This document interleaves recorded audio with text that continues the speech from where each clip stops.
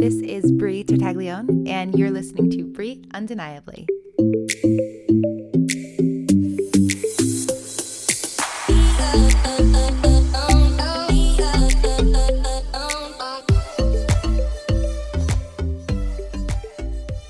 Hi, everyone. Welcome back to episode 6.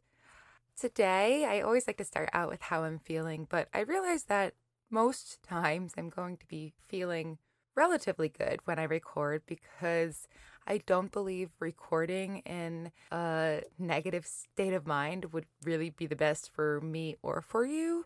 But also, if I'm sticking with transparency, maybe it would be a big hit. That's not going to be today. I am feeling good today, but who knows? We shall see if in the future, if I have a planned time to record and I'm not in the greatest frame of mind, or if I'm in a really stressed frame of mind, how that recording would come out. I mean, it might be the most beneficial because we'll see how I actually work when I am under pressure of sorts. But for now, I'm feeling good. I'm happy to be here. Episode 6, I feel like this is really starting to pick up some momentum.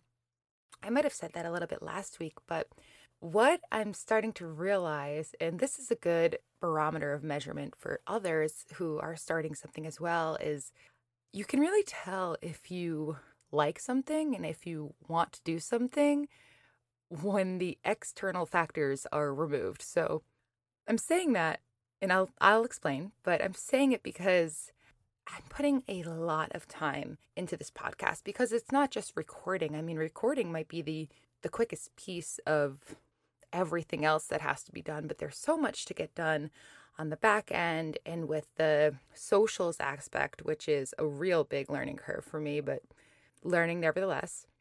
But there's so much to be done with the socials aspect, the editing aspect, the production aspect in general, the preparation aspect. So I'm putting so much of my extra time, really all of my extra time is going into putting this podcast together. And I say remove external factors, meaning money or compensation. Currently, this is not benefiting me in any monetary way. I'm not receiving any type of benefits or payments. This is totally for me. And even though I'm putting all my extra time into it, I'm still loving doing it. And that speaks volumes, because if you're trying to put something together and you're finding that you actually are really disliking the process of putting the thing together, then maybe it's not the right thing to do. And this even goes for the other pieces that might not be totally connected to what you are trying to do, but they're part of the process. So just like me in learning how to actively manage several social media accounts and such, like that is not my thing. I'm not loving doing it, but I'm loving learning about it because the outcomes produce a greater outcome for my cause. So really take time to evaluate what you are working on. And if you're not totally at least bought into all of the aspects of the process, then maybe reconsider. Or maybe you can outsource if you do have the means. If you are trying to start something that might need outsourcing, and if you do have the means to do that, then you can outsource those pieces that you really dislike doing. But at the core of it, try to remove those external factors and find out, is the thing that you're doing something that you can really pour yourself into, or that you really know, this is kind of or that you really know it is going to benefit you in the future. So sometimes, and I know many of my listeners, let's say if you are on a journey of health, you might really not like the new foods that you are eating and trying, but you know that it's really going to benefit you in the future. So if you're putting something together for you, you should be really loving the process. If you're really trying to find that passion that's going to be sustainable for you for your life, you should really be loving the process regardless of if you are getting compensated. If you're doing something that you know is going to better you in your life, you should really be loving the understanding of knowing that this is going to be a really positive impact for you in the future. Those things should help keep you going. And if you raise an eyebrow at one of those things, then evaluate. That's talking to yourself. That is understanding why you may or may not be feeling some sort of way, and it could be really helpful. So going back a few episodes, dialoguing with yourself could be really helpful in an instance like that. But I'm feeling good. I'm loving all of the several hours that I'm putting into this podcast, and I'm looking forward to today's episode. So something I wanted to cover quick in the beginning here is last week I know I discussed how different psychological processes could happen in tandem, meaning how we spoke on the process of presence, and being present can also happen while there are limiting beliefs popping into your head. So processes can happen simultaneously, and what we call that in psychology is comorbid. So comorbid is more for not always psychological processes, but if there are two processes happening in tandem or happening simultaneously, the comorbidity of the two, for example, anxiety and stress, are often comorbid with one another because they often involve similar aspects of us. Bringing that to this week's discussion, I want to talk about how processes can also build off of each other and how they can be functions of each other. So something that I think is important to mention, talking about presence, and I received this question a couple times, and so I think it's so important to discuss it here. What's the difference between presence and consciousness? And I thought that was such a great question, and definitely worth talking about here. Presence is a function of consciousness. So consciousness is the bike, and presence is the pedals that pushes the bike forward. So consciousness is the thing, and presence is a propeller of the thing. So the function of presence is something that we can implement. We don't implement consciousness. Consciousness exists within us already. It's not an implementation, it's a natural occurrence of our mind. So presence is a function of consciousness. And I hope that clarifies that question. I really did. I thought it was such a powerful question, and I really wanted to bring that forward here. But it also brings me to talk about how other psychological processes work together. So talking to yourself is a function of presence. And we just talked about how presence is a function of consciousness. And then consciousness breeds an accountability mindset. So if you can see those four things right there, I'm going to repeat it again. Talking to yourself is a function of presence.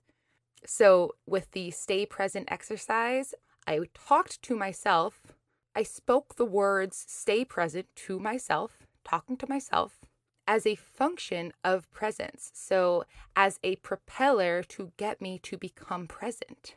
And then the function of presence is also a function of consciousness. So once I propel myself forward into presence, I can then propel myself forward into consciousness. And then the state of consciousness then breeds an accountability mindset. So if you can see how those all fit together like a puzzle, really. And again, there are several other psychological processes happening, totally entangled with all of this. I'm just trying to parse out the few that we've talked about so you can understand how they are not linear, but how they can connect linearly so you can understand what is happening step by step. Once we have the ability to breed an accountability mindset, that opens up windows of opportunity to practice therapeutic techniques that will refine that mindset, which is what we're talking about today. We kind of learned last week that accountability to really be what we hope for it to be, to really be used in a way that is going to bring us to the best versions of ourselves, it should become a mindset rather than a decisive function. So rather than a choice to keep yourself accountable, it should actually be a understanding that you will keep yourself accountable. That was the discussion last week, but I even talked about myself, how this is a concept that is sticky, that's tough to wrap your mind around. How do you wrap your mind around cultivating a new mindset? It's tough. It is something that takes consistency and effort and time and growth, but eventually you get there.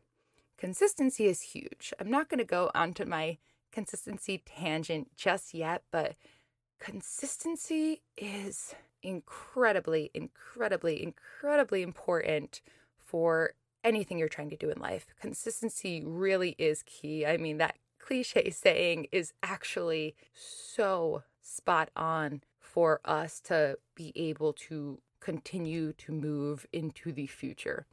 But I will talk about consistency in another episode. Today, we are talking about these therapeutic techniques that we can use to refine an accountability mindset or to cultivate an accountability mindset. There are several ways to start building this accountability mindset. Today, I'm going to talk about techniques that I have chosen to call mindful motivation techniques. Obviously, I am talking about them because I know they've been useful in my life, in my processes, in my journey with running, and in my journey with podcasting, and in my journey with fitness, and in several different ways. These mindful motivation techniques have really helped me get to that next level and start to cultivate this accountability mindset. So I implement them both often. I'll tell you when and why and what the stories are behind them. But the first one, I couldn't really think of a great name for this one. And actually, I'm sure that there is a more scientific term for it, but I call it thought flooding. And what you will be doing with this technique is flooding your mind with the singular thought or goal that you're trying to reach. I use thought flooding consistently with my fitness journey. Very much so. It is probably my top tier technique when I'm running. And it is also, I think I actually started using it, and I might just not have even realized it until I started running, because that's when I started to really be conscious of what I was doing in my head. But I think I actually have started to use it way back in my fitness journey. It might have been a coach of mine, or I actually don't know. It could have been a coach. It could have been a friend. It could have been anyone. But whoever it was, I thank you. If you're listening somewhere in the world, I thank you for telling me this. Someone once told me when I was trying to do a plank. Now, planking is not my thing. I think doing planks, like that static muscle work, is very difficult for me. It is just, I would rather be moving, because planking is really, it's you and your thoughts. That's what it is. And, I give this to anyone who is consistently using static mobility work to refine their muscles, because it's difficult to just sit there, to just plank there and think or watch the clock. So I was planking, and actually I remember who it was. And I'm not going to shout them out because I don't have permission, but it was a trainer friend. So a personal trainer in the gym that I used to go to, he worked there, and we became friends in the process of me always being there when he was always there training. I happen to always be there when he was typically on a break. We created a friendship, and he is one who told me this. And this is what he said. I was planking and complaining. I was not ready to do the plank challenge that he had given me. And as I was complaining, yelling his name, actually, this is great that I remembered this on this talk. I'm telling you, usually I have my notes all drafted and ready to go, but this is a totally organic story, and I'm happy I'm thinking of it now. I was planking and saying, I can't do it. It hurts. I'm going to fall. And he yelled back at me louder than I was yelling at him. Anyone can do a minute of anything. And he wasn't listening to me at all. He was completely combating my thoughts with his. So he actually was externally flooding my head with this thought. Anyone can do a minute of anything. And I'm over here thinking, this guy, of course, it's so easy to say because you're standing over me and I'm the one suffering. And I'm like, no, I can't do it. But he's yelling louder at me. So I'm yelling, I can't do it. He's yelling back over me. Anyone can do it. anyone can do a minute of anything. And I started sort of intaking that thought, being like, what do you mean? I can't do it. I can't do it. I'm not going to do it. And he overpowered me with his thoughts. Lo and behold, the minute was up once he was done yelling at me. The story doesn't end there, because the problem was I wasn't just doing one plank. His workout for me, so this trainer friend would work out with me just to help me out. And, he got to refine his skills as a trainer. I got some free training. It was great. So in this ab exercise that he was having me do that day, I wasn't just doing one plank. That was plank number 1. But he was having me do 10 1-minute planks with 30-second rest in between. So 1 minute plank, 30 seconds down. 1 minute plank, 30 seconds down. I thought this guy was crazy. But plank number 1 was certainly the hardest plank that I did of that set of 10. And I'll tell you why. After that, I knew that he was going to hold me accountable. So if you remember last week, I said that coaches like to hold us accountable. Actually, this could have been a couple of weeks ago. Yes, I'm sorry. Talking about how talking to yourself is like becoming your own coach, and how we need to become accountable, but coaches are the ones who hold us accountable if we are choosing not to do it ourselves or find it really difficult to do it ourselves. Coaches hold us accountable. And in that first plank, this coach, this trainer, had to hold me accountable because I had a really difficult time holding myself accountable. I kept saying I couldn't do it. I was very clearly in a fixed mindset. It was so tough for me. I remember. I will not forget. Planks are still tough for me, but I think about them differently now. I think about them in the way that I'm about to explain to you. In that second plank, that 30 seconds was probably the worst 30 seconds of my life, because I was anticipating the next 9 1-minute planks that I had to do. But in that moment, I knew he was not going to let me not do it. So I had to figure out a way to do it. And I remember thinking, well, if he's telling me anyone can do a minute of anything, one, I don't know if I believe him, but somehow it got me there. Let me try it.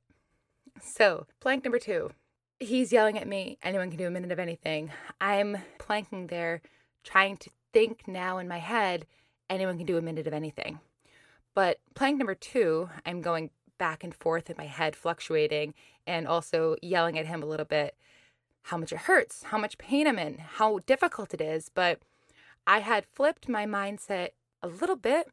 I had altered it just enough that I was no longer saying, I can't do this, I won't do this. I was more expressing how difficult it was for me to do this. It doesn't take away the difficulty, but it opens up the realm of possibility that you still can do it even though it's difficult. So plank number 2 was still incredibly challenging, but a little less mentally draining. Okay, plank number 3. We're getting there. But at this time, I'm physically fatigued. I'm physically fatigued after one plank for 1 minute. I'm at plank number 3 right now, thinking, how am I going to do this? Plank number 3 happens. This time, I start to say it with him. Anyone can do a minute of anything. Anyone can do a minute of anything. I am so angry at this person who I call my friend, but I start to chant it with him because that's what he's saying. He's my trainer. He's the expert. He knows best. Let me try it. Anyone can do a minute of anything. Anyone can do a minute of anything. This is really tough. Anyone can do a minute of anything. Come on, Brianna. This is really tough. Oh my gosh, this is terrible. Anyone can do a minute of anything. So at this time, I'm now actively dialoguing with myself, but also actively battling my thoughts as I'm in plank number 3. Fall to the floor. Plank number 4. I realized that the only way I'm going to get through this is if me, the thoughts in my head, and this trainer are all on the same page. Or at least that is the path of least resistance, is if me, my thoughts, and my trainer are all on the same page. So, thought flooding. I did not let myself have another thought other than anyone can do a minute of anything. And when I tell you, trying to say it so articulately here is like a tongue twister. But if you tell yourself that in your head over and over and over and over without pause, you don't allow another thought to enter. And if you don't allow another thought to enter, I have completely eliminated the limiting beliefs that my mind was telling me for the previous 3 planks. It hurts. I can't do it. It's too much. This is terrible. All of those thoughts were entirely eliminated, not because maybe somewhere I wasn't feeling them, but because I needed to get through it and I needed to put those out of my mind to be able to do that. Anyone can do a minute of anything. Anyone can do a minute of anything. Quite honestly, factually, that statement is not 100% true, but it worked in that moment because I had to do a minute of this thing times 10, and me telling me how I felt during that minute was not successful. It was not effective. But me telling me anyone can do a minute of anything back to back to back without allowing another thought to penetrate that singular thought that I kept repeating to myself worked. I did plank 5, 6, 7, 8, 9, 10, completely fatigued, incredibly difficult, but I did it because it was possible, because my body actually could, and it was my mind that couldn't. So I found a way to get my mind to do it, and that was eliminating these thoughts that were preventing it. If you remember back to my first or second episode, I talked about the first time I ran and how I felt my body actually physically fatigued. I had to stop after a half mile because my body was literally shutting down. That didn't happen here. And even though this was actually several years ago, this was maybe 2014 or 2015, even though it was several years ago, I knew in those moments that my body could do it. It was my mind. I might not have spun it that way in my head, but I knew that was the case. And I knew that was the case because I also had the expert standing over me saying, you can do this. I know your physical capabilities. I'm going to push you to your limits, but I'm not going to hurt you in the process. So I did have trust in this person who is a trainer and also a friend that this is a capability of mine, but I needed to be able to get there as well. Thought flooding is incredibly effective. Another time that I do this is when I'm running. And this has actually been when I am consciously thought flooding, and I'm doing it often. So when I'm running, every day I run between 2 to 4 miles. I usually land about 2.85 to 3 miles, depending on the run route that I take. Some days I'll do more, some days I'll do less. Some days, if it's raining or snowing, I don't have waterproof sneakers. I find another way, or I just do a strength training workout. But on the days that I can run, I will. And on those days, I'll do anywhere between 2 to 4 miles. So when I'm running, I find markers. I try to make my markers different every day, but I find markers or benchmarks on my run to reach. And here's how I do it. When I start running, I look in the distance, and often in the far distance. And also if you are a runner and you go in the same run route, you know what's in the distance, even if you can't see it. But for me, I usually try to find a marker that's in the distance, but in the far distance.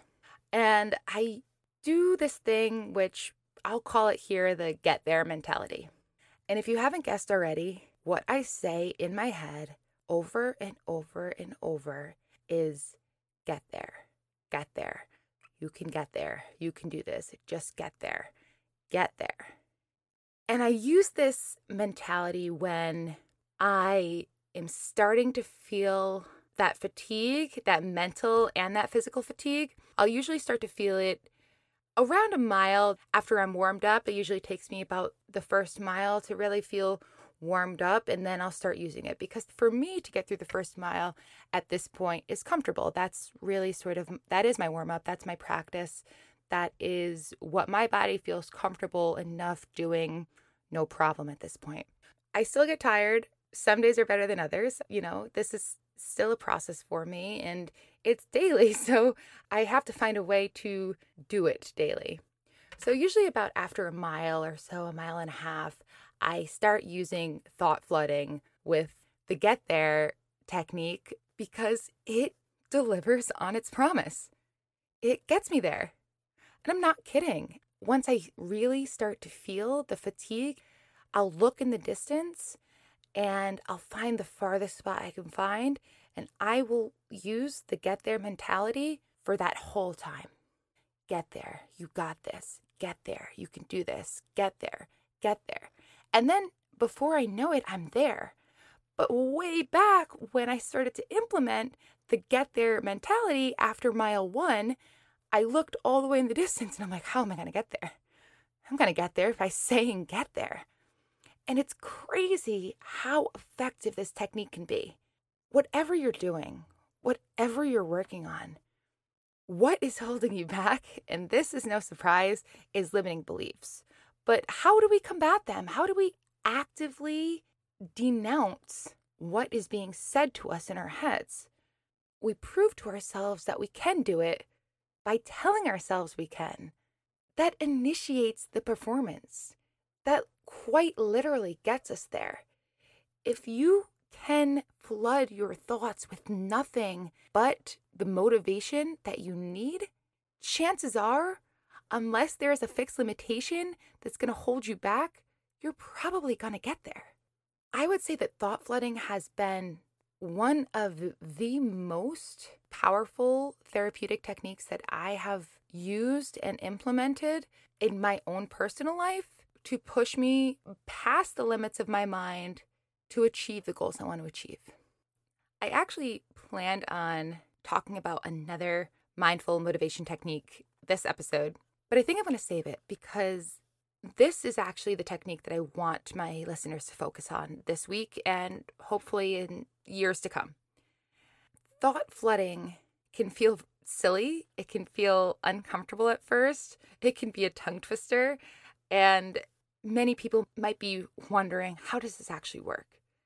I challenge everyone in the hardest, most difficult possible moment in whatever it is that you're doing. I challenge you to thought flood. I challenge you to use the get there mentality or the anyone can do a minute of anything saying, or whatever saying pairs with what you're doing, and you can repeat to block out all the other noise. I'm really excited to talk about the other mindful motivation technique, and I promise I'll get to it, but we're going to cap it here for now because I don't want to take away the power of this process. Thought flooding is really cool because it can become your mantra. If you don't have a mantra, or if you have been searching for one, try to find what works for you in the hardest, most difficult time of whatever it is that you're working on, and refine that saying to become something that really speaks to you. And then really speak it to yourself.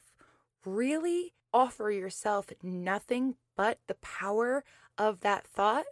And I guarantee you will be able to push yourself farther than you've been able to before. Until next time, let this be the moment. We'll talk soon. I am Brie Tartaglione. This is Brie Undeniably. Thanks for listening.